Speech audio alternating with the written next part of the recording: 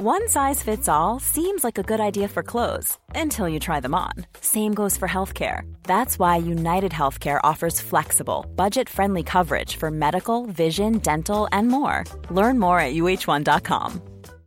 Hey, Dave. Yeah, Randy. Since we founded Bombas, we've always said our socks, underwear, and T-shirts are super soft. Any new ideas? Maybe sublimely soft. Or disgustingly cozy. Wait, what? I got it. Bombas. Absurdly comfortable essentials for yourself and for those facing homelessness. Because one purchased equals one donated. Wow, did we just write an ad? Yes. Bombas. Big comfort for everyone. Go to bombas.com/ACAST and use code ACAST for 20% off your first purchase.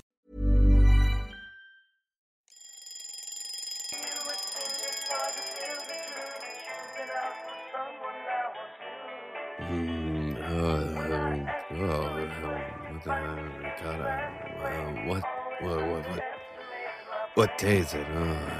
Work. Is it Tuesday? No, it's Wednesday. Wednesday.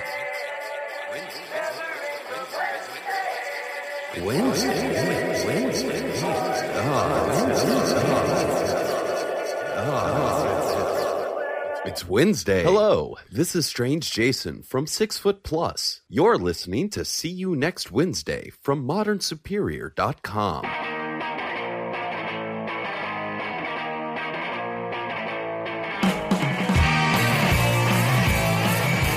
Hello, welcome to episode 80 of See You Next Wednesday, a weekly pop culture and film podcast where a single die roll decides what movies we have to see. This episode is dropping on September 18th, 2013, and my name's Dan Gorman. In the not-too-distant future, next Sunday, AD.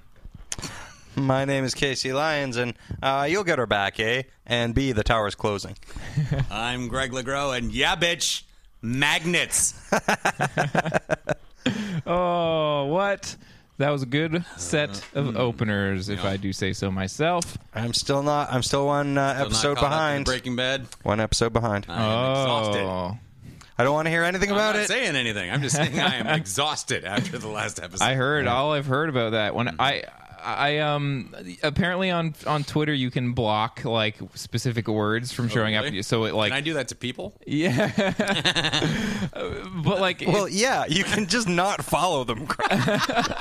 You don't have to follow everybody. Somebody might come up and say some shit to me. Yeah, and you're like blocked. Put your hand I up had in their part face. of Breaking Bad spoiled for me. In season 3 or 4, I guess 4. I was very and you wanted just out of my control. It just was like someone ran up and went, blah! I'm not even going to say what it was because maybe somebody's on season 4 right now. Yeah.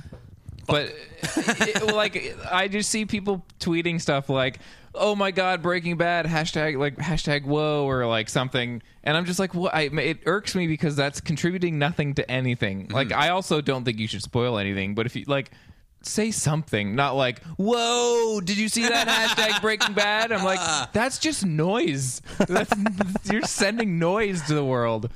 But I think I just hate it because it's inviting spoilers. Like it's going like fucking the next thing's going to be like, I know, guy, because blah blah blah happened, and then this. It's like, no, fuck off. Just everybody shut up until I've seen it, and then whatever. Yeah, I don't know. I had somebody I feel like the whole spoiler thing is an interesting discussion that we've never talked about. I'm pretty anti-spoilers usually. Sure. Mm-hmm. I mean, we've spoiled movies before.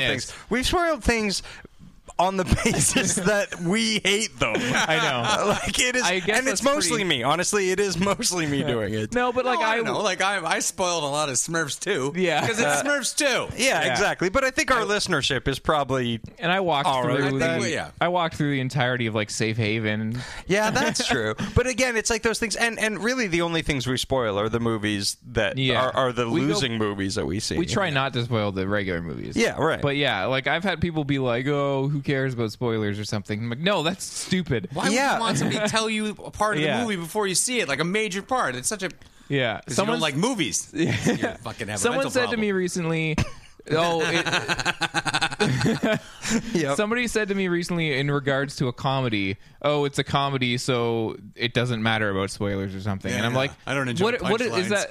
Like, what does that mean? You're basically saying like no comedy has enough plot for me to care, but like Is it the kind of person who goes and sees Grown Ups too? No, not really. But I was just like, that is annoying. Like, I get to decide that I can spoil whatever I want because it's just a comedy. But that's exactly what we do. Well, this is a shitty movie, so here's what happened. Yeah, but I also, I guess it's a gray area. But I also agree with that. Like, I think the people that listen to our show know. Like, next week Dan had to sit through Safe Haven, so he's gonna fucking tell me what happens. So if you're really waiting to see Safe Haven, you should probably check the movie out before you listen to the episode. If you're really waiting to see Safe Haven, you should probably fuck off and stop listening to our show. One person out there was like, "Oh, I knew there was a ghost at the end." Yeah. I know. Oh, Dan. Yeah. But we got lots to talk about this week. Tons of stuff. Good, whole bunch of good stuff. episode of Film Roulette. We had 2 winners' choices, so we're going to be talking about some movies over there. Maybe some World's End. Maybe a movie about space. We'll see. Greg had to sit through Crazy Enough. Why did you tease one of them and then just say the title of the other one? I don't know. Maybe there's a movie about space. Maybe there's a movie called World's End starring Simon Pegg. I don't know. Listen to find out. I don't want anyone turning it off. Oh, that's true. Like the Safe Haven person just did. And now hates us. Yeah. Deep. Oh, well. Yeah. So we got. I have a bunch of stuff to talk about, but is there any general? What are we saying for general talk? Casey, I had specific talk. Yeah. Like laser accurate, specific. No, just some specific things I was going to talk about. I wanted to talk about some music, honestly. Okay. Yeah. While I was away, I listened to a whole lot of music. Yeah. Because, again, I think we went over my horrible viewing experience while I was in Greece, but I was able to listen to a lot of music. I just wanted to quickly go over some stuff people should listen to. Namely, King Cruel. Oh, I listened to that album. Yes, that is a good album. Yeah, I've been waiting for that album because he had an EP that was really interesting, but not like this at all. Yeah, like radically different. Because I was curious with the EP, like what's this guy gonna do next? Because it was an EP where like every song sounded kind of different. It didn't really hang upon one style. Yeah. And I can't believe this kid is 19. I know, right? It's ridiculous. He sounds like a weird punk rock Billy Bragg. Yeah. Yeah. Like, in certain songs, there's like a Billy Bragg thing. Yeah. I think I need to spend more time with the album, because every time I've heard it, I've been like, it starts out, and I'm just like, holy fuck, this is so fucking good. And then it starts to become a little jazz chordy for my liking, and I'm just like, this seems aimless. The album does move. The album's called 6 Feet Beneath the Moon. I'd say Borderline is my favorite song. If you wanted to sample something, check that out. Borderline. That's the one. It does get into like darker, like muddier waters in the middle of the album, but then kind of turns back into a popish record by the end. I don't know. It's got there's a lot to like on the album. Very, very cool. Yeah, like there's certain stuff that I heard that I was just like, holy shit! Like it does sound very Billy Bragg, because he's called the rock. Yeah. Sure. And then there will be something a little lighter and poppier, and I'm like, well, this is still relevant in the same way that I like the other thing. Yeah, but then eventually it just starts to sound like Nina Simone or something like that. What? Listen to the whole album. Yeah. Anyway. Yeah, I like it. I'm also kind of like, I don't think I'm as down on the second half as Casey, but I did definitely find like when it came out, I listened to it a bunch that week, and then I've kind of like put it on the back burner. I think I need to go back to it and keep it in my rotation. Yeah, I had a steady intake of it, and I listened to it on my way here. Totally. It's so good. It is cool. Really cool record. I'll go through this quickly. The other album I've been really into lately is a group called Palms. Which is 3 of the remaining members of ISIS, who are no more. ISIS was a kind of prog metal band. Yeah, ISIS are good. I liked ISIS, but I never could get really into ISIS because I didn't like their singer. Yeah. It's just kind of like, the vocals seem like such an afterthought, and they kind of are necessary. So anyway, but so this is they're not really doing the same ISIS thing, but it's those guys, and it has a bit of the same vibe. But Chino from the Deftones is the lead vocalist. And it's maybe the best vocal work he's ever done.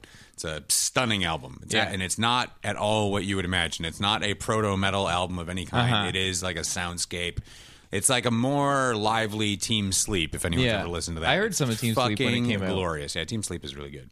The new Deftones album is shockingly good, too. I heard that. Yeah. Like, I can't believe how good it is. I'm stunned at how good it is.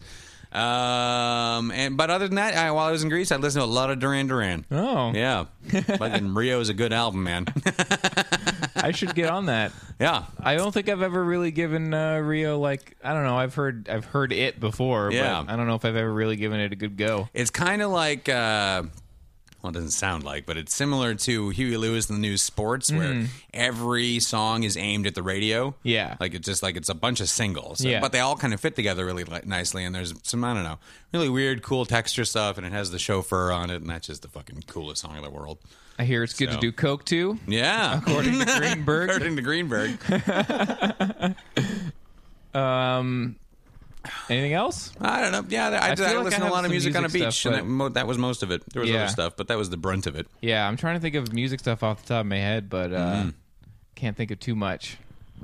Casey? I don't care for music myself. No.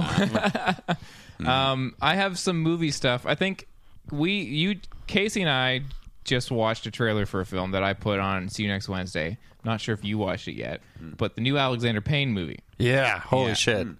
I think it looks fucking phenomenal. Yeah, it's black and white. Will Forte.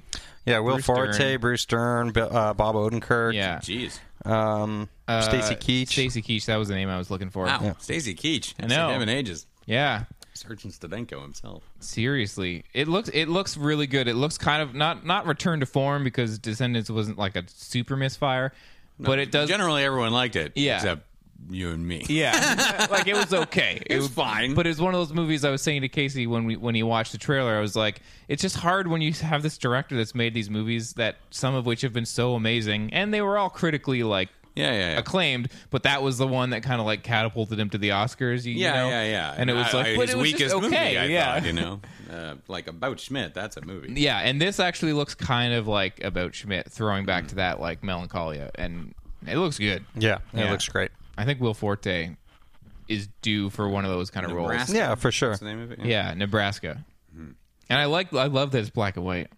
Yeah. It looks very. I mean, it's that thing of like where black and white movies automatically seem a little more personal and a little more like.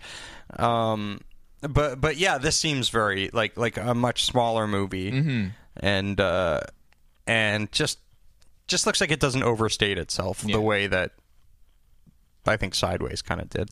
Yeah. Sideways is the other one where I don't really like all his. His two biggest movies are the ones that I'm like. I don't know. Yeah. Like Sideways was great when I first saw it.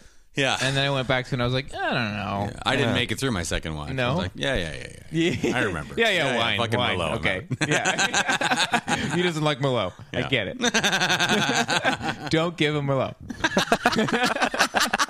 You have to be like it's like Gremlins a notebook. Never give him Rule Merlot. 1, no Merlot.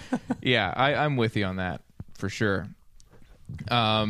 So I'll rattle through this super quick because I saw a shitload of movies. All right, bring it on. I saw like 10 movies that last weekend. Oh my god! At the Toronto International Film Festival, got myself some tickets. Oh, the TIFF. The TIFF, the one and only. So saw Prisoners again. Skip over that. Yeah. My parents had tickets, so I rush lined it. Saw it again. I also saw Richard Awade's film, The Double. Oh, The Double. How is that? Really, really good. Yeah. Oh, right on. Jesse Eisenberg is very good in it. He plays two roles, obviously, because it's The Double. It's so he's Chris Kattanning this thing? Yep. Classic Chris Kattan movie. That's what I'm going to call it from now on when somebody plays two roles. Oh, did he Chris Kattan this thing? Yeah. That's right. He's really good in it. Everybody's really good in it. This change in tone from Submarine to this movie is unbelievable. Like people have been comparing it to Brazil, which is completely apt, especially like aesthetically, like in terms of set design. Yeah, I could see that from the trailer. Theme, but Not a little in theme, but it's very because like Jesse Eisenberg works at this like weird factory doing like computer work on these non-computer looking things, and it's very like industrial, and they're all in cubicles. It's kind of like that sounds like Brazil. Like Brazil. Yeah. No, I can from the trailer. But- I can definitely see that comparison. But where it goes, it's kind of like it doesn't approach the same themes or whatever. So basically, like he starts seeing his double, and his double gets hired at his job, and his double's kind of like the asshole version of him because he's super meek and like can't talk to people and stuff, and kind of starts like taking over his life. And the soundtrack is incredible. It's almost like David Lynch-esque at times. But it's also super funny. Yeah. and it was just really good, and I want to see it again. Like, it's set present day, or is it sort of really like a say. general? Yeah, right. Because it's based on a Dostoevsky novel, or novella. Mm-hmm. Yeah. But yeah, super good. I thought it was really funny and really weird and really crazy. Just like, again, like the change up of style from like kind of doing a Wes Anderson movie but darker with Submarine to like now just this crazy artful art comedy, like weird mishmash of everything. Yeah, he is some kind of a genius. Yeah. That actually leads into... Sorry. No, what's that lead into? The fact that I spent a day watching all of Garth Marenghi's Dark Place. Yeah, right. Let's talk about it.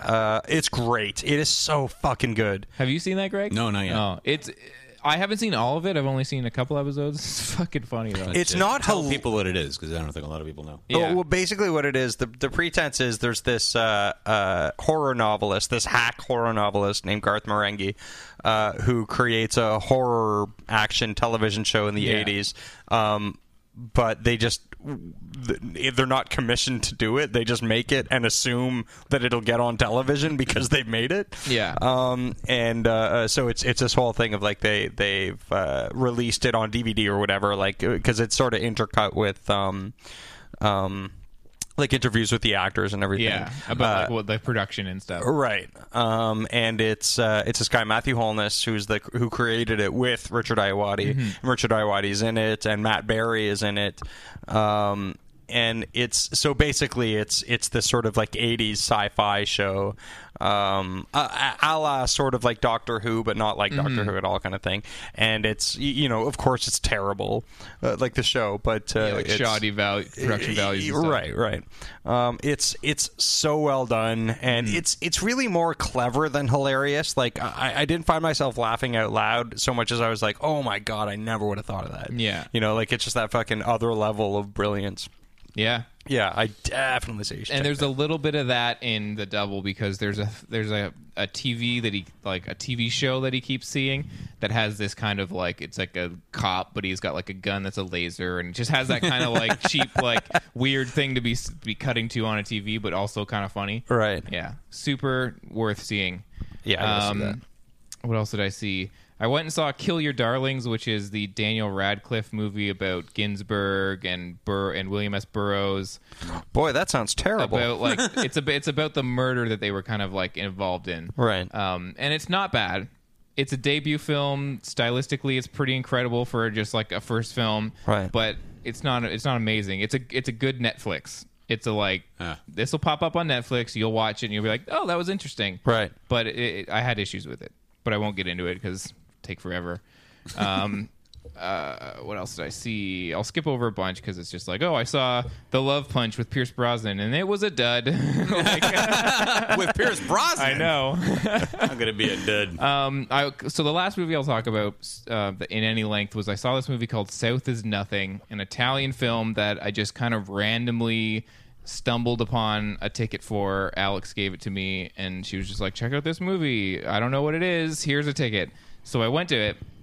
It's a debut film as well. South is Nothing. It's like this low-key drama about sort of a coming-of-age story about this girl whose brother has died. We don't know how long ago, really. They don't really talk about it, but basically her dad hasn't talked about her dead brother in a really long time, and they own a fish shop in Italy, and it's just like a really low-key drama about her kind of coming of age and dealing with loss and how it's affecting their family, and it was fucking incredible. Fucking incredible. Sweet. Like, blew me away. Like, just other than Prisoners, it was probably my favorite of the festival. And I was just like, walked into this movie, super low-key, gorgeously shot. Like, some of the frames you could some of the shots in that movie you could print out and fucking throw on a wall at an art museum, and people would be like, this is strikingly beautiful. Right. Yeah, just amazing. And there's no trailer for it yet. I don't know if it even What's has... it called again? South is Nothing. And I don't know. The director has only made short films, and I don't know if it got picked up for distribution or what. But like, if this goes up on Netflix, I would like urge people to see it, because I just thought like the performance of the central character was brutally honest and just gorgeous, and it was sad, and it was everything. I loved it. It reminded me a lot of like there's this movie called Fish Tank. That movie is also kind of like a British, I think, movie coming of age. Just like super good, super good. Can't stress enough that people should see that movie. Fabio Molo? Yeah. Yeah. And it's just one of those things like, oh, I don't know anything about this movie, and I went in and just the whole movie was like, I love this movie. Like, this is amazing. So yeah, check that one out for sure. Cool. Very cool. Yeah. And I also saw A Field in England by the guy that made Kill List and Sightseers, which was a British movie. Oh yeah. Super weird, black and white film. Yeah, I feel like I saw a trailer for that. Yeah. It's like these Civil War guys kind of break off from the war and go to this field, and they end up making a soup that has mushrooms in it, and then the movie's kind of like a mushroom trip. I actually liked it quite a bit, but it is really weird. Yeah. Like, there's a big chunk of the movie that's just... There's a big stretch of the movie that's just like kaleidoscopic imagery and strobing and like weird shit. But I was actually surprised at how much of it was also dry British humor, like in the dialogue. Right. But it's an interesting one. I wouldn't say run out and see it. How long a stretch are we talking? Not crazy long, imagery? like 15 minutes or something. 15 minutes not of straight weird no. imagery? Oh, okay. But like there's a lot of shit. It's part of the narrative. Yeah. It's not just like, check this shit out. No. Ooh. No, but it is kind of... It doesn't exactly make total sense in terms of things that happen are just like, this just happened because it's weird, I think. Right. And there's also tableaus in it. Where like they cut to just them like standing there like doing a tableau. You are not winning me over right now. But I liked it. I don't know. I could see people watching and be like, bullshit. But I thought it was... it surprised me how like actually funny it was, and I went in expecting like strobe lights and kaleidoscope for an hour and a half. Yeah, right. And I got a little bit more of other stuff. But yeah, all right. Well, I it's saw a worth it. shitload of movies. It was crazy. That's amazing. Just running around. Along those lines, I saw the trailer for Escape from Tomorrow. Oh yeah, I haven't seen that yet. Check it out. I'd be interested to know what you guys think. Yeah. I think it looks really interesting. I've heard reports that it looks really interesting, but kind of falls flat. What's the rundown on this for the listeners? The rundown on it, basically, it's these. The movie was actually made inside of the Magic Kingdom, inside Disney World. Right. These sort of guerrilla filmmakers kind of smuggled cameras in and made this movie. Now, it's not... I don't think it's not a movie that brings down the whole Disney myth or anything like that. It's sort of a small. Walt Disney's not frozen in there with a bunch of Nazi paraphernalia. I don't. Maybe I don't know. That's that's like what, because I saw like posters and stuff, and I haven't seen the trailer. And you but see I remember like the bloody hand of Mickey Mouse. But it was also like the movie they don't want you to see or something. And Well, there was a legal battle. They have lots of those. Yeah, I know. I don't want to see. Their marketing is a movie you don't want to see. Yeah. No, I don't know how much. I know that there was a legal battle between the filmmakers and Disney, and the filmmakers eventually won out and were able to release this thing. I don't know why that is necessarily, because the trailer basically shows you it's about this guy who goes to Disney World and meets these two young girls, and he starts to lose his grasp on sanity or whatever, on reality. And there's a lot of like really weird kind of like crazy shit that happens. Like the trailer doesn't really tell you all that much. It just shows you kind of the tone, and it looks really interesting. It's all shot black and white. Yeah. Also, it's a very personal film. Well, exactly. I felt it was very personal. I feel like me. it'd be really funny if Disney had won and like picked it up, and we're like, we're going to distribute it or something, and then we're like, oh, it's in the vault. Sorry. Yeah. We'll let you know when it comes out. We're going to release it as a double feature with Aristocats. Yeah. But yeah, it looks interesting anyway. Apparently, it falls a little bit flat, but that's, I don't know. Who knows? Mm-hmm. Who knows? Yeah, I'm curious. Yeah. Me too. I also watched a couple of episodes of Homeland. And did you? Yeah. Yeah, okay. I've seen like half of the first season. I saw like 2.5 episodes, and I was like, why am I watching this? This is boring. I don't get it, man. I don't fucking Everyone get it. loves it, right? Look, okay, the acting is fine. The acting's all right. It's not amazing. But I was really okay. I thought it was a network show based on how it's filmed and the pacing and shit like that, and the whole everything about it screams network until there's like tits all over the place. Yeah. Where is this from? I don't even know what it's a Showtime thing. Yeah. I had no idea. Yeah. I don't have cable anymore. Oh, yeah. Like, if you were a fan of Inara from Firefly at all, watch this movie. Watch the show. He says as he taps his nose. Wink. I don't think that's his nose. Oh. Why is it on my face? Nose. Why did it wink at me? Look, I got problems. I won't call it a bad show. I've seen what bad, political procedurals are like, but this, I don't get like all the crazy hype and people losing their mind. Like, I don't. Yeah, get I just found myself not really caring. Yeah, like I saw the elements. I'm like, okay, well, that's kind of an interesting element, or that's kind of interesting, but they're not really shot all that interestingly. I don't know. Maybe I need to get to the end. And is it I'll one watch of those more. situations where it's like, yeah, the show's amazing, but you got to get through the first 2 seasons, and then it really takes off? Like, possibly, but I don't know. I don't care enough right now. I mean, I feel like people say that a lot about a lot of shows, and I've said it too. Like, I really love the IT Crowd, but I tell people like the first season is not nearly as funny as the rest of it. Right. But I just think like, I don't know, if I. It just sounds like, do I have to suffer through the first season of Homeland if I really apparently, wanna... but I've been told by everyone that the first season is the good one, and then it gets a little ridiculous in the second season. Yeah. I'm like, well, that's interesting. yeah. I almost want to see it get ridiculous. It goes from crazy boring to ridiculous. And I can just see where it's going. Now, I don't know if this is spoilery because I haven't seen anything, but my spoiler thing where I'm alert. just like, this, like, there's a scene early on, like, I think it's probably the second episode or some shit, where they're like, she thinks he's a double agent and blah, blah, blah, and he does something and he has a speech, and they're like, oh, he's very good on camera and stuff like that. Oh, I see how they're going to stretch this out. I guarantee you he's going to go into politics. Oh, yeah. Ugh, and I don't even want to watch that. I don't even think that's a spoiler. I think that just they intimate that from the very beginning. Yeah? Okay. The most interesting thing to me about it is like that the Mandy Patinkin. That's going to suck. I don't want to watch that. The most interesting thing to me is that Mandy Patinkin plays Judd Hirsch. I don't know. That's all. Dear John. Yeah. I was just like, all right, well, he looks a little like him. That's all I know. Yeah. I don't know. I I've never do not get the big hype. Yeah, I've never seen it.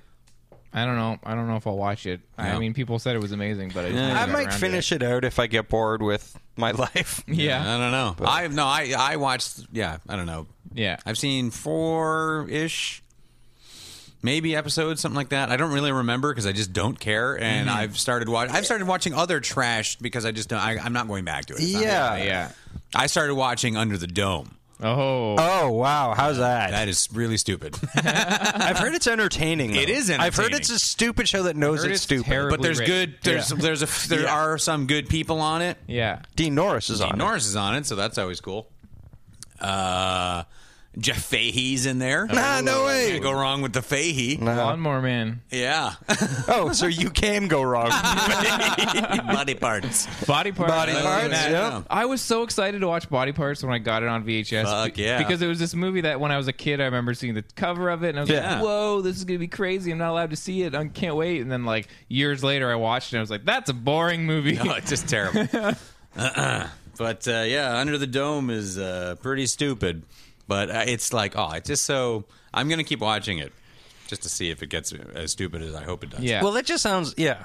There's a big dome covers this small town. Well, it's basically the Simpsons movie, isn't it? Yeah, kind of. All right. They drive cars into the dome from the commercial. In a plane. The dome cuts a cow in half, which is actually pretty cool. That sounds kind of awesome. Yeah, it's all right. That's the one thing I heard about it. Mike, our friend Mike that we work with, was like, cow gets cut in half, so that's cool. You know what's stupid? Is that's what made me watch it. I was trying to figure out what to watch, and I was like, oh, yeah, Under the Dome. Isn't that one where they cut that cow in half? All right, I'll give it a shot. But yeah, everybody in the town is stuck inside the dome, and you can't get out. No one can get in. Everyone doesn't know what it is. Everybody in town has a secret. Everybody in town has a secret. Also, they're in a dome. Yeah. It's really fucking... I might report back on this. I don't know. I'd love if the town name was like Secropolis or something. Like, are you serious? We all have secrets? I thought it was just a name. There's some painfully bad acting. Couple people in it are really, really bad. Yeah. But yeah, I'm watching that right now. I'll let you know if anything interesting happens. All right. Sweet. But just let us know if any other cows get cut. Yeah. That's all I care about. Yeah. Sweet. Well, before we jump into film, one more trailer. Did you guys see the trailer for the Homefront? Not Homeland. The movie Homefront. No, fuck. I still haven't watched that. Which is Jason Statham versus James Franco. What? In a movie written by Sylvester Stallone. Oh, I saw that was a trailer out. I have not. Yes, please. Fuck yeah. When I heard, I was like, Statham and Franco? What the fuck is that? I saw the trailer. I'm like, yeah, all right, I'm into this. So what's it like? It's okay. It's a stupid action movie. Okay. Jason Statham is a super cop. His wife has died, so he and his daughter moved to some small town in the South. Then his daughter gets into a fight with some kid in the schoolyard and beats up this little boy who's a dick. And it turns out his parents are white trash, evil people, and the baby daddy is James Franco, and he's a meth dealer out in the South, and he's crazy. And so he's got to fight James Franco. Sweet. I'm into that. Oh, yeah. No, I watched it. I'm like, I am on board. Yeah. Yep. I love that a schoolyard fight between kids starts a fucking family war. Yeah. But yeah, and Stallone is the sole screenwriter. Sweet. Yeah, so you know it's good. You stamp approval. He's written Oscar-nominated movies. So. Yeah. Winning. Remember, guys? Yeah. Hey, I got tiger blood. Remember? Is that ironic yet? No. Give it. Is his show still on the air? That Anger Management? Is that Probably. I saw an episode of that. Really awkward. Oh, it's just a shitty sitcom. But it's extra shitty, isn't it? It feels like they're filming rehearsals for a really shitty sitcom. Well, and it's only using the stand-in actors, none of the real ones. It kind of feels like a shitty sitcom in the way that 2.5 Men was a shitty sitcom, where it's just like really aggressively dumb dick jokes, that are in no way funny. Yeah, and again, just fucking furthers my problem with Brian Posehn. But I digress. I don't want to go down that road again. Sure. How about we go down the road of Film Roulette instead? Yeah.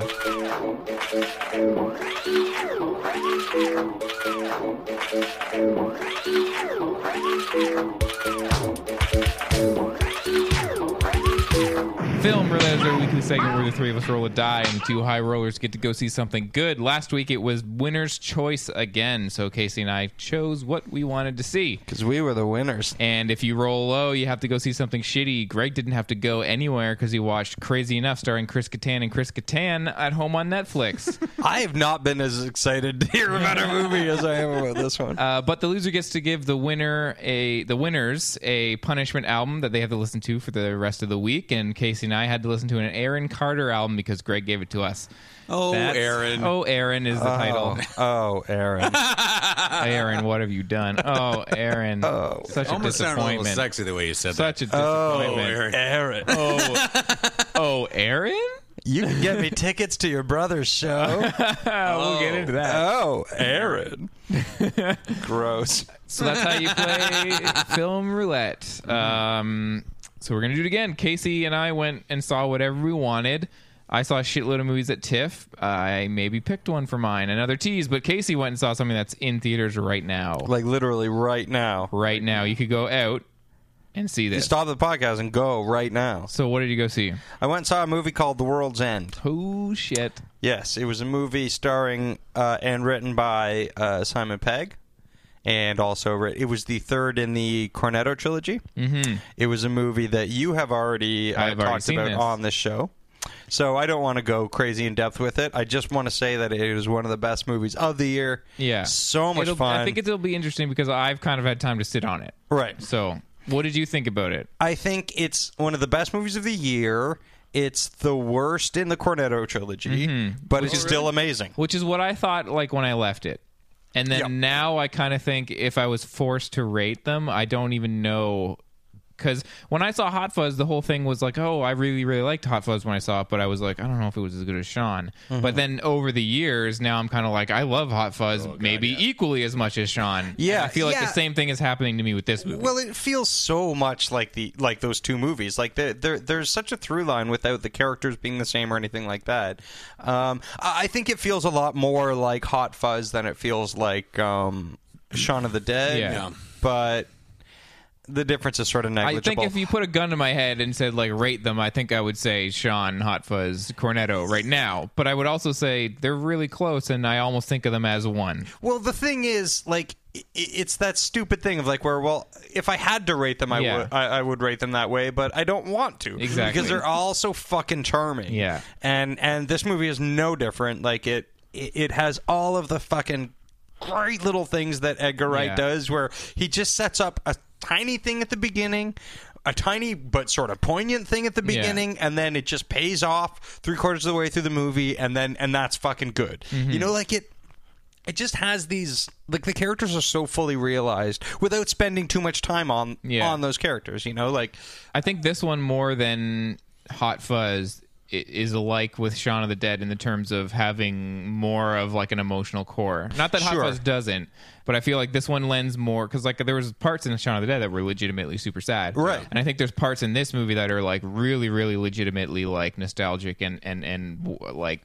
affecting. Oh my god! Like, especially like it's a movie about this guy who is a giant loser, who was like the fucking king of high school in the early 90s, and he's trying to relive. So the soundtrack is great. There's like a lot, like the Sundays and Primal Scream, Sisters of Mercy. Is there a Sisters of Mercy song? I don't remember there being. But there's the Soup Dragons and stuff like that. Like, it's stacked soundtrack. Yeah, absolutely. So it's really fun and nostalgic in that way. But it's just about this guy who never wants to sort of move out of the 90s. Because that was sort of his heyday, and I'm like, yeah, man, I get it. But yeah, and the way it's done, the ending, I mean, I'm not going to give anything away, but the ending is so sweet and so like, you go like, oh, is that where it went? Yeah. But it's within the context of the movie. It's so great, and within the context of that specific character, it's so great. Yeah, and for people who have seen it, this won't be a spoiler to anyone. But when I left the theater after I first saw it, I didn't realize, and I think it's just because I'm a big idiot, and I guess I wasn't paying attention. But the glass of water thing at the end of the movie, if you've seen it, you'll know what I'm talking about. Yeah. Like a couple days later, I was like, oh yeah, fuck, like that's a total like arc of the film that like. I think his movies do that so well, where they have all of it's so overstuffed with things that like for days you'll be like, click, oh shit, like these tiny little things, like where like there's a scene, how the pretense is that they're trying to do this Golden Mile where they go to 10 different or 12 different pubs and have a pint. One of the pubs is called something about the mermaid or something like that, and they go in, and that's where there's these three, and I think everybody knows by now, there's these sort of like robot type things. Yeah, it's in the trailer. Right. So there's a scene where these three like super hot robots like sort of tempt them, and you're like, oh, it's like it's called the mermaid, and that's kind of like there's like tiny little things like that, little throwaway things that you don't have to notice to follow the thing, but that are just like. But then when you watch it again, indicative and again, of what a fucking thoughtful, what thoughtful filmmakers they are. Yeah, totally. And I think. I love Edgar Wright, and I think he's doing something to me. I think I mentioned when I wrote about this movie that like he reminds me so much of Tarantino with like a beating heart, like because I feel like he's doing these things where he's reappropriating music and like and taking things from other movies and stuff. But I feel like he never does it without a purpose and a drive. Where I feel like sometimes Tarantino, I'm like, you just put that because you think it's super cool. You took a music cue from a Kung Fu film. That's the thing, right? Like it's like Edgar Wright sort of does them to his own ends. Yeah. Whereas with Tarantino, it's sort of like this is homage. Yeah. Not that that's bad, but I feel like he's picking Tarantino's up the ball movies are kind of fucking awesome. Yeah. But they're just this side of soulless, or rather, you're not really supposed to invest that much, as opposed to just watch a bunch of cool shit. Yeah, exactly. Whereas, like, you watch The World's End, you can't help but invest. I'm like, super invested. and then the heart of the movie, you're just like, oh, like it hits you. Yeah, for sure. I think a lot of that has to do too with Simon Pegg being such a fucking amazing actor. Definitely. Fuck, is he good? Like somebody who can. He's not just funny. You know? No. He's and especially in this movie, like I mean, he's hilarious all of the time, and then immediately without switching gears necessarily, there's like this pathos to what he's doing that is entirely fucking relevant and so watchable. Definitely. I really want to see him do something that's going to like kind of propel him to like one of the kind of heavy hitter actors. Totally. I think he's fully capable of it. Yeah, and I think with like Edgar Wright, like I don't know. I think people, like a lot of people, might write him off in terms of his style because he does that kind of hyperkinetic thing. But I think if you look across his movies, there's like a real variety to it. Like if you that's look the at, thing. He does those things when they're necessary because he's making action movies. Totally. You know? Like, but in terms of like if you look at fucking Scott Pilgrim or something, like the aesthetic to that movie is so wildly different than his other movies. I mean, it's still kind of like high on candy, hyperkinetic style, but I mean, there's like a crazy craft to every one of his movies in terms of his visual. I actually had the thought of, now I'm fine with J.J. Abrams directing the new Star Wars, but I actually had a thought in the middle of this movie, like, I wonder what would have happened if they given it to I would be Edgar so Wright. on board for that. Yeah, for sure. Because I mean, the way the action is directed in this movie, especially, is fantastic. Like the fight scenes are amazing. I saw some people online criticize this film for the fight scenes being too samey. And I was like, it's the most colorful action fights film of the summer. Yeah. Like I was like, did you see Asylum? They just throw dust in your eye the whole movie. This movie's like fucking a breath of fresh air. Yeah, like the fight scenes are very stylized, but again, within the context of the universe of the Cornetto trilogy, it's fine. Yeah. And really engaging. And just fun to see Nick Frost. Ryan Reynolds here from Mint Mobile. With the price of just about everything going up during inflation, we thought we'd bring our prices down. So to help us, we brought in a reverse auctioneer, which is apparently a thing. Mint Mobile Unlimited Premium Wireless. How to get 30, 30, bit to get 30, bit to get 20, 20, 20, bit to get 20, 20, bit to get 15, 15, 15, 15, just $15 a month? Sold! Give it a try at mintmobile.com/switch. $45 up front for 3 months plus taxes and fees. Promo rate for new customers for limited time. Unlimited more than 40 gigabytes per month. Slows full terms at mintmobile.com. Hiring for your small business? If you're not looking for professionals on LinkedIn, you're looking in the wrong place. That's like looking for your car keys in a fish tank. LinkedIn helps you hire professionals you can't find anywhere else, even those who aren't actively searching for a new job but might be open to the perfect role. In a given month, over 70% of LinkedIn users don't even visit other leading job sites. So start looking in the right place. With LinkedIn, you can hire professionals like a professional. Post your free job on linkedin.com/spoken today. Kick some ass. Yeah, totally. That guy fucking rules too. Yeah, and I like that they kind of have a bit of like, I don't know. I mean, Hot Fuzz was kind of where am I going with this? Like, I felt like it was nice that they kind of threw a little twist on their usual characters. Like Nick Frost was the one that's a bit more straight edge in this one, instead of being the kind of one that's pulled along by Simon Pegg in the other two movies. Right. You know, instead of Simon Pegg being the straight-laced cop or the like more straight-laced friend of the two friends in Shaun of the Dead, this one's a little bit more like he gets to play the wild card. Right. And I thought I think they both pulled it off his really character, well. like I mean, his acting in this movie too is fantastic. Like he can do the same thing that Simon Pegg does. Yeah.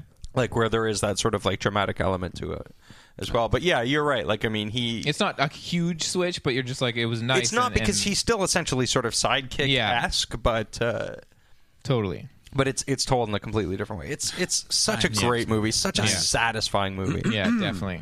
Yeah. So go see World's End if you haven't yet. Yeah. You definitely are going to want to do it. So a quick addition to that, while I was at TIFF, I saw a super big movie that I felt could act as my movie to talk about for Film Related. Since I knew we were going to be talking about this, obviously I'm not going to talk about it too much, but I saw Gravity. Oh. Yeah. Oh. So this is George Clooney, Sandra Bullock in space, directed by Alfonso Cuarón. I really want to see this. Yeah, this is like a huge movie. It's coming out in 2 weeks, so obviously I'm not going to play my hand completely. But I will say that as a spectacle and as an experience and as a movie that you have to go see in theaters, Gravity absolutely delivers. It looks fucking incredible. Go see it in IMAX. Go see it in 3D. Whatever the best possible situation for you to see this movie. If you have to go to not so big IMAX and AVX, go to that. But like, it's stunning. Stunning as an example of like what we can do with technology in movies. Yeah. Not so stunning as an example of a well-written, great movie. All right. I think if you tamper your expectations a little, it's not a bad movie. It's just, it's a little schmaltzy. They kind of try. I struggled with it because I was like, if this movie didn't have like human stuff in it, I would probably be like, oh, I wish they had at least had something to this movie. But then I was also kind of like, but the way that I felt like they was doing it, it was unearned. It's a little schmaltzy. Yeah. But just go in like looking for a tense ride that looks insane, amazing, brilliant visuals, and you'll be pretty satisfied, I think. Very nice. But yeah. Definitely not like a big letdown. Weirdly, that's sort of what I've been expecting from it. I was just a little thrown off by like the way that it does the dramatic stuff. I was like, really? Okay, whatever. You look amazing. Yeah. So super cool to see that. Yeah. Definitely check it out. I like to think of it like Avatar, although I don't think I hated it. Like I didn't hate it the way I hated Avatar. But when I saw Avatar, I was like, that was fucking great to look at. Yeah. But if I was at someone's house and they were like, I got this Blu-ray of Gravity, I'd be like, go away. You know, like somebody was like, oh, let's watch this DVD of Avatar. I'd be like, no, let's not. You can just leave. Go away. You take your Blu-ray. Just like, go away. When this movie leaves theaters, I can't really ever think of myself unless I knew some rich person with a huge TV and 3D glasses ever watching it again. Right. So, like, if you have any interest in this film, you better go see it. Yeah. Because that'll be the experience. Right. Definitely. Fair enough. Speaking of experiences... Greg had an experience in his home. Greg was just crazy enough to watch Crazy Enough, starring Chris Kattan and who else was in that movie? Oh, Chris Kattan. Question mark? Exclamation point. I just opened up the IMDb on this movie. I scrolled down and I hit the quotes section. Oh shit! And there's one quote here, and it's wait. Before you say the quote, somebody watched Crazy Enough and was like, I gotta get on my computer. And that was a brilliant line. Okay, quotes. Fred. I'm not Fred. I'm Ted.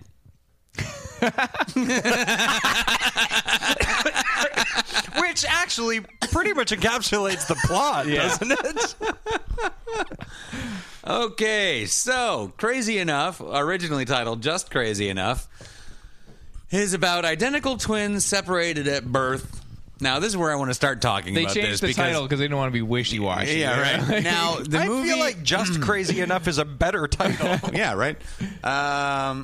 So, this is an incredibly cheap movie. Yeah. The opening credits are gloriously cheap. Yeah. And they try to do kind of like a late 80s... Well, not specifically the late 80s, but you know when they had the cartoon... opening credits to kind of catch you up on some story stuff. Oh, yeah. Or, you know, the Christmas Vacation is Christmas Vacation or like the credits interesting. Panthers. But this is one of those to fill you in on the backstory. So it's two really poorly animated babies. Twins are born, and they're picked up from an orphanage. And then the car is driving while this wacky music plays. And then the car stops at an insane asylum and leaves one of the babies. And then, now, I was like, is this just an opening credits thing? Are we going to find out why they got separated and why one of them has lived in it? Nope, never. Nope. This is the only explanation you get is that they got the two babies and went, well, this one's probably crazy. Yeah. Look at this baby's eyes. We got to take him to the crazy house. This baby's looking at me funny. Get it out of here. So that was the first, like, what? And yeah, I mean, it's so cheap. Okay, and the music is... there's a lot of, public domain music. Yeah, sure.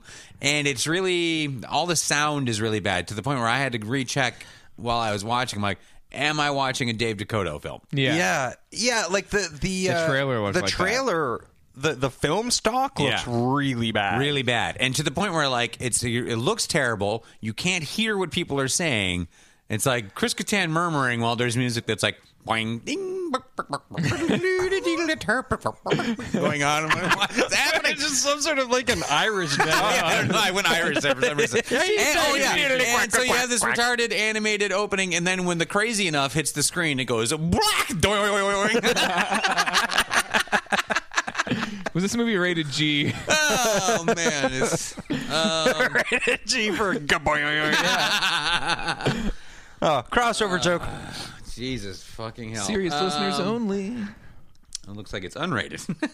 Anyway, they couldn't be bothered. Yeah. So one of the Chris Kattans, the one who's not crazy enough, is a psychiatrist, and he gets a call from his pushy boss to go. He has to go sign some papers at a mental institution. But he's like, oh, but today my wife is launching her new business. Oh, bummer. But he goes anyway. Yeah. And oh God, it just, I don't even want to talk about it. It's so, all the like little sight gags, they're trying to keep busy work going on for like, it just doesn't make any sense. Like he can't answer his phone because he just put shaving cream in his hands. Oh no. And I'm like, just rinse your hands off. You're standing at a sink. Just rinse them off. And instead, he's got his elbows, and he's all like, whoa, I'm wacky. I'm Chris Kattan. And he's got to lie on the ground to talk to his phone. And uh-oh. You know, it's this kind of shit. And so then he gets to the institution. Is this like a is this going to be, is this for families? Or is it, does it go like too how far? much like not my family. Sorry, is this for families of idiots? Yeah. But like, is it trying to be a family film? A family. But is it a family film? Like, is it like, I guess so. But I mean, is there any like fucks in it or anything or? No, there is like no sexual content of any kind. Oh no, I don't mean fucking. I mean like no. I just mean there's no F-bombs and there's no like nothing even remotely romantic or. And Chris Kattan and his wife, he sleeps in the guest house. I don't know why. Like he's helping her with her business. They wake up in the morning and have breakfast and do stuff with the kids, but he has to sleep in the guest house. They never, and they don't explain that ever. A couple of things happen where I'm like, there's a scene missing here. Yeah. I don't know why he's apologizing to this person now. Yeah. Right. And there's a big apology scene he has with this crazy guy, and then just like, what are we talking about here, man? Like, I feel like I'm crazy now. Someone's gonna take me. I fell asleep in the middle of the movie, and I did wake up all feeling all fucked up, and I did feel like a prisoner of the movie, like someone had stolen my identity, and now I gotta live inside crazy enough. It was terrible. So you're saying it was brilliant. So he's going to a mental institution. He gets outside of it, and he's trying to write down a shopping list. His wife is giving him one with a phone, and a truck drives by and splashes through a puddle and splashes him. Which in the trailer is great because you don't actually see him get splashed. No. It just drives by, and then he's nor wet. do you see it and in also, the film. also the sound effect is like a pail of water being thrown. It does not sound like a truck. Like they got like a CD of sound effects. Yeah, well, it's like they didn't have enough money, or like Chris Kattan was like, "You're not throwing water on me on camera." They didn't. Yeah. They didn't have enough money so to they have spritzed him or something with a Febreze bottle. Or they just got his crazy joke. brother. That's the sell is him getting hit with water, not after. Yeah. Oh, he's wet. That's hilarious. Oh man, rewind. Crazy, man, just crazy enough. I've always wanted to see Chris Kattan pre-moistened, but I don't want to see how it gets. Well, if they had shown the water, that would have been too crazy. This was just crazy enough. Now, if you were supposed to go to an institution or any building just to sign. Yeah. Some papers. You don't have to do anything else. Just diddly-doop and out the door. Right. If you got your suit all wet, would you then? You would just probably go sign the papers and leave, right? To go home and change out of the wet suit. My suit's a little wet, but I just got the car just made me wet. No, I'd go over to the local insane asylum. For some reason, to do this, use your hand dryer. He took another suit with him to this thing. Oh, sweet. That he brings inside. That he has with him already to bring inside. I don't understand what's going on. So he brings the suit in, and he goes to reception, and he's like, is there somewhere... There's a lot of gag where he doesn't know how to use a pen. And, what? Well, the pen's got, like, some furry stuff on the end of it, and whoa... he plays an alien, right? He doesn't play a human being, right? He kind of does. Okay. There's some really weird scenes in this movie. And so instead of just sign the paper and go home to help your wife with her business and get out of your wet suit, he's like, is there somewhere I can take a shower? I'm like, I've never been to a mental institution. I would like to shower in one, please. I'm like, you're already wet. Being more wet is not going to help anything. So he does. He goes to a women's locker room to take a shower. And the receptionist, they did cover their tracks. She's a temp. This is why she wouldn't recognize him, because in this institution is his identical twin brother. So he goes in and to take a shower, takes off all his clothes, leaves him to hang. His twin brother is needs to pee and is a crazy lunatic in the wacky institution, and goes in and finds the clothes. He opens the wallet while he's, other Chris Kattan is showering. He sees himself, go what? And I better steal all these clothes and this guy's identity and run out of here. So he does. So he's smart. And he walks, once he does it, and then they think Chris Kattan is the other guy, and they take him away. Yeah. And we'll take you somewhere where no pen crazy Chris Kattan. It's like he's never done anything ever before. He walks all weird, carrying the suitcase all bizarre, and he's talking really strange. Gets out of there, can totally manage GPS and drive a minivan home, even though he's driving the minivan, but looking at things like the sun visor. Yeah. Like, what's this? But turn signal. No problem. This is all happening. Yeah. It's fine. And is able to negotiate then going to the grocery store and buying all the shopping list stuff that he's supposed to. No, but he takes time to pour some milk out. That's in the trailer. Yeah, I don't know why he does that. I know why. There's no point to any of this. I actually had that thought when I watched the trailer, because there's this thing of him in the supermarket, and he's just pouring a liter, or one of those big jugs of milk into some sort of case, like into a freezer case, freezer where you case. keep, and I'm like, why is he doing that? Why? And why are they showing me this? He weighs the milk and decides it weighs too much, and then pours it out. Oh, I thought it was going to be. But I don't know why. There's no setup to why he would think he's that it weighs more, too much, or he doesn't even have a conception of money. My explanation is that Chris Kattan is probably winging it. Oh, yeah. It's probably we have this scene in the supermarket. What can I make a bit out of here? Oh, I've got to weigh the milk. Blur, blur, blur. Yeah. Wouldn't it be funny if I couldn't answer my cell phone, or if I had a problem with the weight of milk? Everyday problem. I'm just riffing here, you guys. His cell phone rings consistently throughout this movie. And he has an iPhone, and his ringtone is the ringtone that I use as my alarm clock. So really frustrating. You needed more anxiety watching this movie. Pick up your phone. So he goes home and pretends to be dad, but of course he has fun with the family, and the family lightens up in a way they haven't before, as always happens in movies when a lunatic takes over your family. Yep. That's actually what happened when a lunatic took over my family. Yeah. We all learned how to love. Look, parents nice. So, and then, this follows all the basic, there's a lunatic running the family, and we're having a great time. Or then one of the kids goes missing. Oh, we gotta go find the kid. Oh, we got him. One of the kids goes missing just apropos of nothing. He wants to go see the eclipse. Sure. Oh.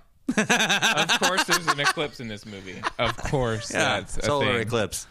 He wants to go look at. Luckily, Chris Kattan was just crazy enough when he went looking for that kid. It's not too crazy. Yeah, because if he was too crazy, those kids would be dead. Dark places. That could have went into... Sorry, kids, you weigh too much. I have to kill you. That could have went into some unrated territory for this film. And so all the while, sane Chris Kattan can't get out of the institution. No one believes him. And, and this is all bent on where he's like, I have a wife, I have a job, and they're like, what's the phone number? And he's like, I don't remember. See, that's all of it hinges on he can't remember phone numbers. I don't like when they do that anyway. That thing of where somebody gets trapped in some in a mental institution or whatever, and they have to convince people that they're not crazy. but through a series of mishaps, they keep seeming crazy. Yeah. Well, I don't really like it when they do that. Let alone just like, oh, I can't remember phone numbers. Oh, he's clearly crazy. I guess just lazy. I guess you just don't like classic comedy, my friend. I like it when Seinfeld did it. That's about it. I don't know. What else do I have to tell you about this movie? It was. I almost recorded some of the music because I was so alarmed by what was going on. I'm picturing the music from a talking cat. It's not far off from that. Well, that was like very bad, but then there's some weird stuff that Spider doesn't or fit whatever. in. There's a really weird song in the middle about a cat. Well, the song in the trailer for Just Crazy Enough is amazing. Oh, it's awesome. It's about meatballs and spaghetti. It's a ska song. It's a very relevant. It's about peanut butter and late 90s jelly. ska song. It's about you and me and meatballs and peanut butter. We are all very good. A, B, C, and 1, 2, 3. Peanut butter and meatballs. Yeah. It's a good song. It's pretty good. Let's just... this was a really long, horrible experience. I don't like Chris Kattan. And he's also, terrible. There's some... It's he looks weird. Well, he's a weird-looking gentleman. I don't think time has been... Like, none of his clothes fit in this movie. I don't know what's going on. Either they didn't have the budget to hem his suit, or there's just no suit that you can put on this man. I think this is this is a film that, like, if it weren't Chris Kattan, it would have been like, just bring your own suit. Right. Because it was Chris Kattan and he's kind of like a name, it was probably like just bring your own suit. The director's brother was like, or the director's like, oh, my brother has a suit. I'll just get one for Yeah, it was like Chris Kattan isn't the kind of person to like provide his own wardrobe, although he certainly would be in this kind of a film. But maybe the guy was just like, oh, so here's the suit you're wearing, and it's like somebody else's suit. Or it was like to heighten the wackiness. It's just like, and his suits don't fit. Which is something they do all the time. Yeah. Which there again, is some... I like when Seinfeld does it. It's really weird to see like the trailer for this movie and be like, this guy was like in movies. Yeah. Oh, he was like he was in big. When he like, was on SNL, he was movies. kind of their best thing to export. Yeah. You know, like at the time, those were really dark years. No, very dark years. Yeah, really definitely, bad. Really, really bad. And he was kind of like the guy. Yeah. That's how dark it was. Exactly. Yeah, like he was the one who always had sketches on, whether it was that like mango, Jesus, Mango, yeah. that or like his fucking monkey thing that he was. Is that the same thing? Oh Jesus, I can't think of anybody I respect less as a comedian. Yeah. I was like that pretty much. I was like, I think I'm done with Saturday Night Live forever. Like it's gonna die. There's no way it'll survive this. Like well, that was even the Joe Piscopo era. Wasn't this? Even the Joe Piscopo era had Joe Piscopo. Yeah. Now, Chris Kattan he was in Night of the Roxbury. Night of the Roxbury. And then he also had his own movie, Corky Romano. Corky Romano. You never saw it because I fucking hate Chris Kattan. I saw some of it on cable one day. Awesome. Best movie I've ever seen. Of course. Yeah. Made you want some cookies. There is some like half-baked plot going on in this movie where there's the person he went in to sign papers for is this girl who's his boss wants to keep in an institution because she's the child of an affair he had. She's not crazy, but he's the head of the mental institution is in his pocket, so stuff. Yeah. And no one believes that he's who he is until he gets all serious with her, whereas, like, because she knows the guy that his twin brother really well and doesn't believe any of his, because he always thinks he's somebody else every week. And then, okay, yeah, because I was gonna say, like in the trailer, it makes him seem like this broad, like, whoa, I'm crazy kind of guy, and I'm like, well, how do people not know that all of a sudden he talks normally and is functioning? Apparently, he's someone else every week, and so she's just like, whatever. Teddy's just like this, and then he's like, hey, listen, I'm sorry. And she's like, what? And he's like, it was me who signed the papers to keep you here. And she's like, why would you do that? And I'm like, why do you believe him now? Yeah. Just because it's about you? That's a little selfish. Yeah, seriously. But yeah, this was horrible. Awful. Just horrible. Well, that's awesome. Good. Yeah. Yeah, because you know what else was horrible? The album you made us listen to. Oh, Aaron. Oh, Aaron. Oh, Aaron. Chris Kattan. Oh. There's a lot of levels to this album. Oh, God, this was the worst. Casey and I had to listen to Sorry, yeah, go ahead. So I guess the gist of this was Greg wanted to give us something boy band related, right. And he went down the line until eventually he decided it wouldn't be a boy band that he would give us. It would be a boy band member's brother. So he gave us Oh, Aaron by Aaron Carter. Now, I went into this thinking, like, I didn't know that he had a bunch of albums. Yeah. I mean, I guess I kind of knew, but I went into this thinking like this was going to be like a specific thing, and then when I found out that it was like 2001 or 2 and it's like his third album, and he's like not a teenager, but he's also not like it's not like for kids, so it's this weird middle ground. He's not a girl, not yet a woman. So it's this weird middle ground where he's 14 and he's singing about like stepping out with the young ladies. He says that. Yeah. The 10-year-olds. So weird. Yeah. But like you would think that if a 14-year, like that's not a thing 14-year-old kids, like they want older girls who have like boobs and stuff, right? Like, is that icky? Yeah. Yeah, not like, oh man, I like my girls pre-pubescent. Yeah. You're 14.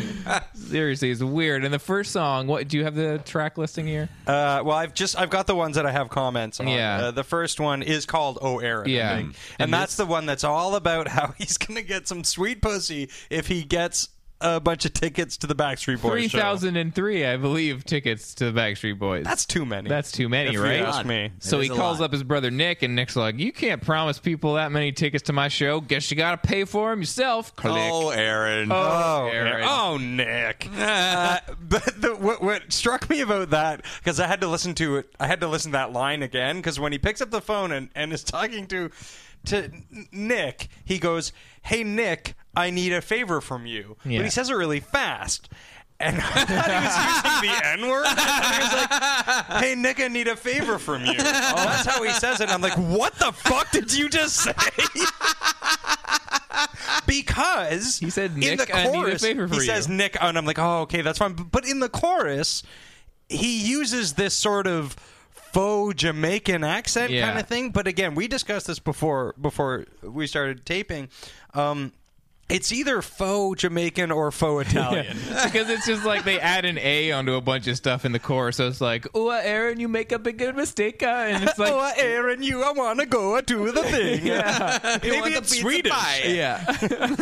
"Oh, Aaron, you a spice of meatball." Yeah, it is off-putting, and the music across the board, we've talked about this before, is so like MIDI. Yeah. Like just shockingly shrill. It's very shrill. Shockingly poor like music on this album. I don't understand how these are albums that were going on to sell like a lot of like this was on the top 5. This was like number 7 on the Billboard or something. Yep. Like an album that literally sounds like it is stock footage from Just Crazy Enough. Like stock sounds. It's just it's like a Casio. It sounds like shit. Like they must have put like 10 cents into the production of this album. The first song, like it amazed me because I was like, "Oh my god, it almost sounds like a Fresh Prince." Yeah, like a shitty Fresh Prince song. Fresh Prince song. Yeah, and then there's the Not Too Young, Not Too Old, which is about him being not too young or not too old to get 10-year-old girls. Which is gross. Which is weird, like, because that's basically that is a really weird song because he's basically saying like, "I'm in my prime spot for like you to abuse me or whatever." Like, what is it saying? Like, I don't understand like, what he's I'm not too young yet, or too but old I'm not for. right. Like, what does that mean? And in that one, I think that's the one where he's like.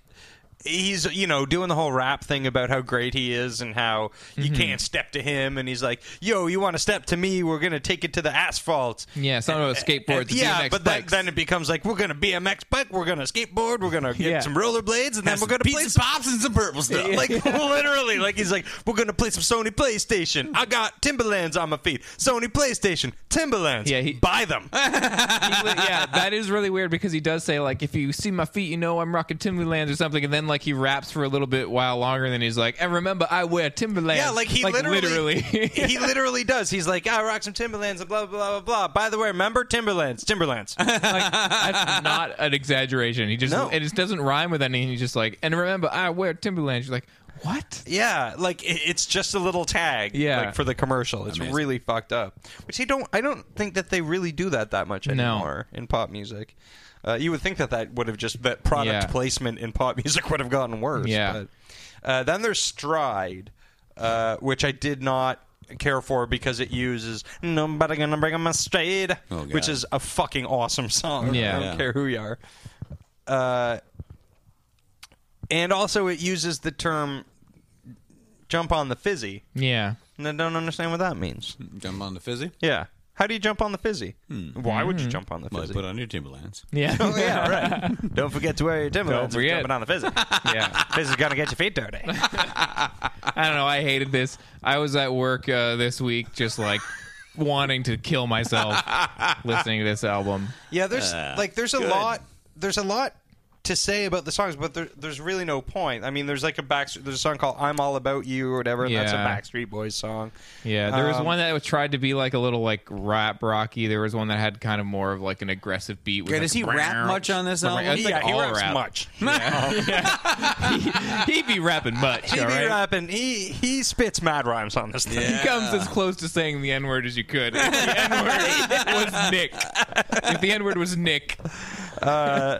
Yeah, there's a song about... There's a song that really kind of bothered me. There's one, called "I Would," and I don't know what it's about, but he goes, "Come hop on my dirt bike. I can be your hassle off.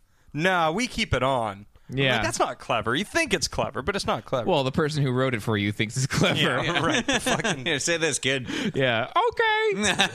But then there's a song called "The Kid in You," and it's all about how you gotta remember to be a kid, because like you got to do your chores before. Even though he's a big famous guy, he still does his chores before he eats a ham sandwich. Yeah, but it's all about how like, man, it's important to remember how to be a kid in these crazy times. Yeah. You got to remember how to.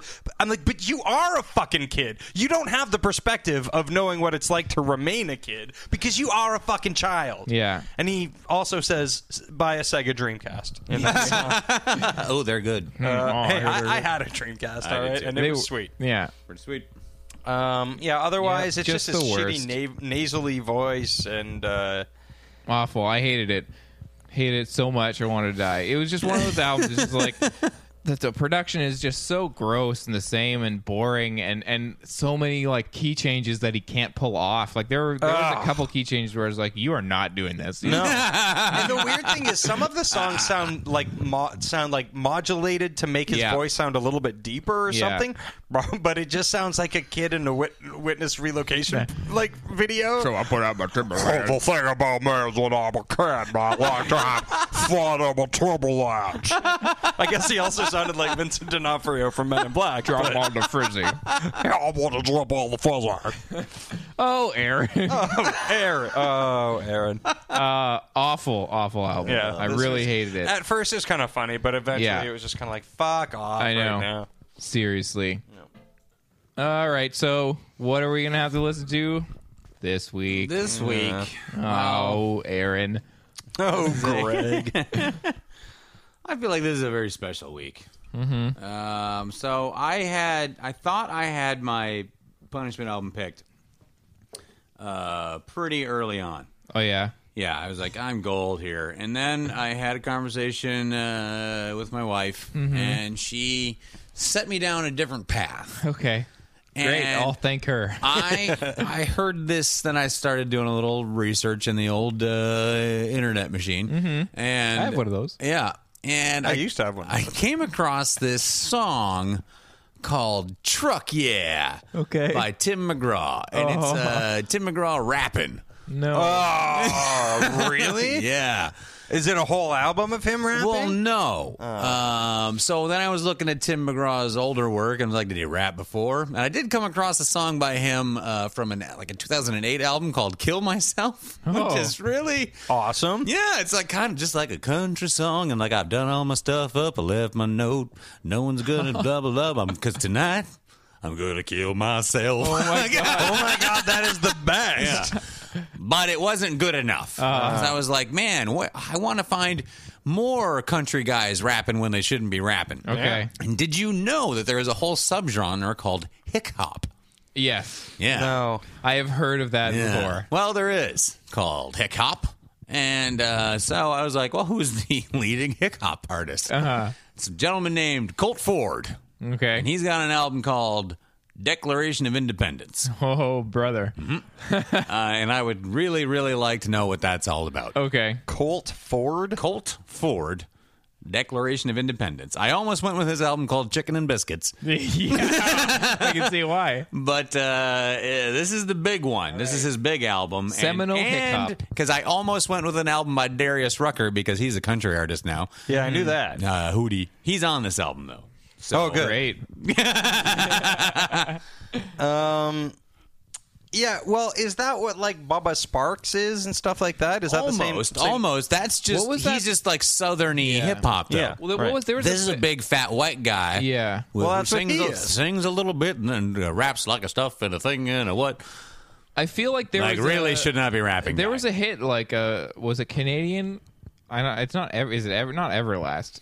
He's not Canadian. No. Well, there was is Everlast the like kind of country-esque No. hip-hop? Well, no. He was put in out House sort of Pain, Jump Around. Yeah. And then he started singing acoustic. Yeah, he had like put out sort of a acoustic hip-hop, though, right? Yeah. Okay. Yeah. That's why I'm thinking of him then. Yeah. So, hip hop. All right. Well, I'm interested we'll to come hear. back with our dissertations on hip hop as a genre. Yeah. Yeah. Yeah, this may lead me down a rabbit hole of a whole new genre for me. Yeah. More But stuff to hate. I strongly recommend check out Truck Yeah. Okay. Because it's just an abomination. No, I'm not going to check out more than I have to. Yeah, truck you, Greg. Yeah. Well, maybe Why I'll don't you go truck I'll yourself? post the Truck Yeah video for people because Okay. it's just a whole mess of like Tim McGraw is a gross dude. Yeah. Just like fucking he's all like muscled out like I'm fucking Tim McGraw. And then I was looking at his shit. He doesn't write his own songs. No. He's just a I feel like a lot of them don't. Like a lot of the country that's guys really don't. kind of the thing, you know. And these are the only artists who are still like physically selling albums. You know what I mean? Totally. What are you gonna do? Well, yeah, because they're selling them to people who the only people who have CD players. Like that's all they have, And a truck. and a truck with a CD player. Yeah. Yeah, here. So here, I just brought it up. So this is the chorus of "Kill Myself" by Tim McGraw. He goes, this is not some cry for help. Just goodbye. I wish you well because I love you. I'm gonna kill myself. I can't not sing that song in my head as Bob Odenkirk from Mr. Show. Like, This is was like Hank Williams. gonna kill the moon. What are they? They're gonna blow up the moon or whatever. I'm gonna kill myself. You don't mess with God's America. Man. All right, so let's roll. Yeah. Let's get to rolling. Yeah, what are we rolling for? I think the consensus was this week we're going to roll for Prisoners on the 20th. It comes out. I've seen it. Maybe I'll go see it again. Yeah. time. Or you can see some Or I can other- see something else. But I'm going to be talking about Prisoners in more depth with you guys if I win. Right. But The Loser is something we've been seeing around on the subway station. I saw this and I was like, oh, brother.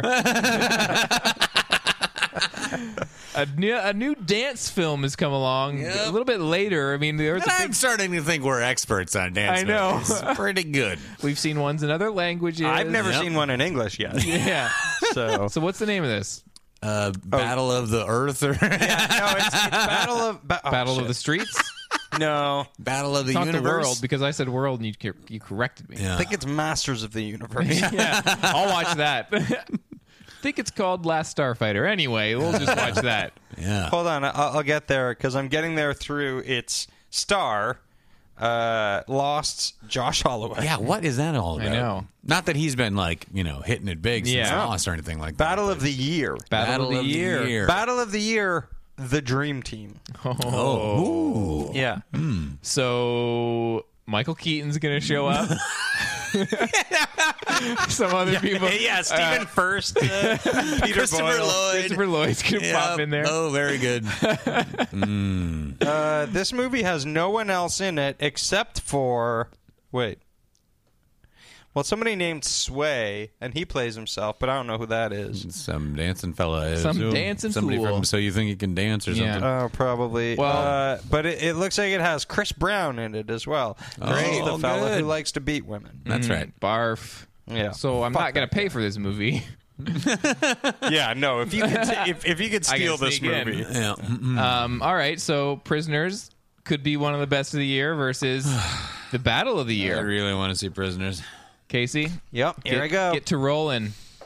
Casey has rolled a 2. All right. Hey, I've won with a 2 before. Casey's never seen a No, I've a never seen dance one in the film theater. in theaters. All right, I'm rolling. So this may be my bounce. 1. I rolled a 5. Can you reach it? Hey, Greg, roll a 1. That's all I've been doing. I know. This is rolling ones. Steve Perry. He's rolling. All right. He rolled a 3. Got a 3. Casey. Fucking God. I'm going to spend a week listening to Hickok, Wild Bill Hickok, and watching Battle of the Year. Yeah. I'm super happy because I did not want to go see another No. dance It's only film. you have to see one in the theater. Yeah. There's something about Is going this thing up in and asking 3D? for I that hope it's loan in 3D. ticket. I hope it's in 3D. I don't know. It looks 3D. Well, it's the Dream Team. Yeah, true enough. Actually, They you know what? need extra when I looked Ds. at it on Torontos.com, I don't think it came up as in 3D. Oh, No, it shucks. doesn't say That's it a is bummer here. for you, buddy. Yeah, you're missing out a whole D. Yeah. I think this thing's going to suck plenty of D. You're missing out. Good night, folks! You're missing out on a whole dimension of fear.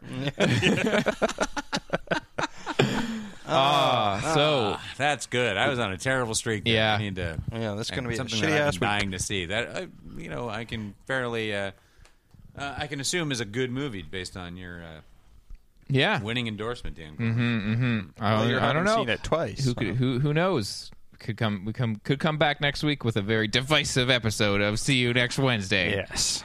Never know. All right, so that's about an hour and 15 minutes. Yeah. Let's wrap it up. Okay. You can follow us on Facebook at facebook.com/SYNWPC or go to twitter.com/SYNWPC. Or please go to modernsuperior.com and check out all our other shows. Time Bandits just had an episode about Elvira, Mistress of the Dark and Mudhoney with Tim. Yep. Great episode. Faculty of Horror just dropped one about Candyman and urban legends. I'm halfway through that episode because I stopped it in the middle because they started to spoil urban legends, and I feel like I was like, I should stop this and watch that movie. And I don't know how I feel about me feeling that. Like the late 90s. They were like Urban talking about it, and I was like, oh no, I should watch this. Stop. The one with Dawson's Creek and Natasha Gregson. Yeah. Yeah, that's not a good movie. No, I don't know why, but I was like, oh, I should save this until after I see Urban You've Legends. seen Candyman, though. Oh, like a million times. I like Candyman. That's one of my favorite movies. Yeah. So check that out. So suave, the Candyman. I know. Helen, be my victim. All right, Candyman. All right. Okay, Tony. Oh, Candyman. So yeah, go on there. We got lots of stuff on the site for you to read. More coming soon. I believe Casey has a review coming up. Oh, shit. Yeah, I haven't posted that yet. Yeah. I got to post that. Sweet. All right, so you know where to find us, and you know where to listen to us again next week. So we will see you next Wednesday. Internet, goodbye. Goodbye, Internet.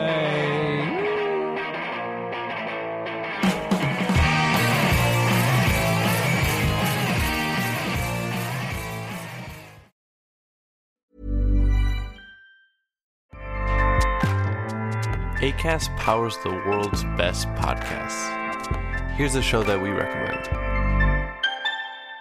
The Real Housewives is a guilty pleasure for most, but if you're looking to not feel guilty about that pleasure, tune in to Everything Iconic with me, Danny Pellegrino, where I break down all the messy moments and behind-the-scenes antics of Bravo's popular franchise. And on Everything Iconic, I also interview celebrity guests like Kelly Ripa, Keke Palmer, Drew Barrymore, Cameron Diaz, and more about their guilty pleasures, their past work, and so much more.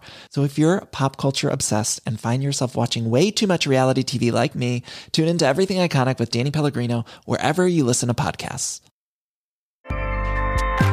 Acast helps creators launch, grow, and monetize their podcasts everywhere. Acast.com.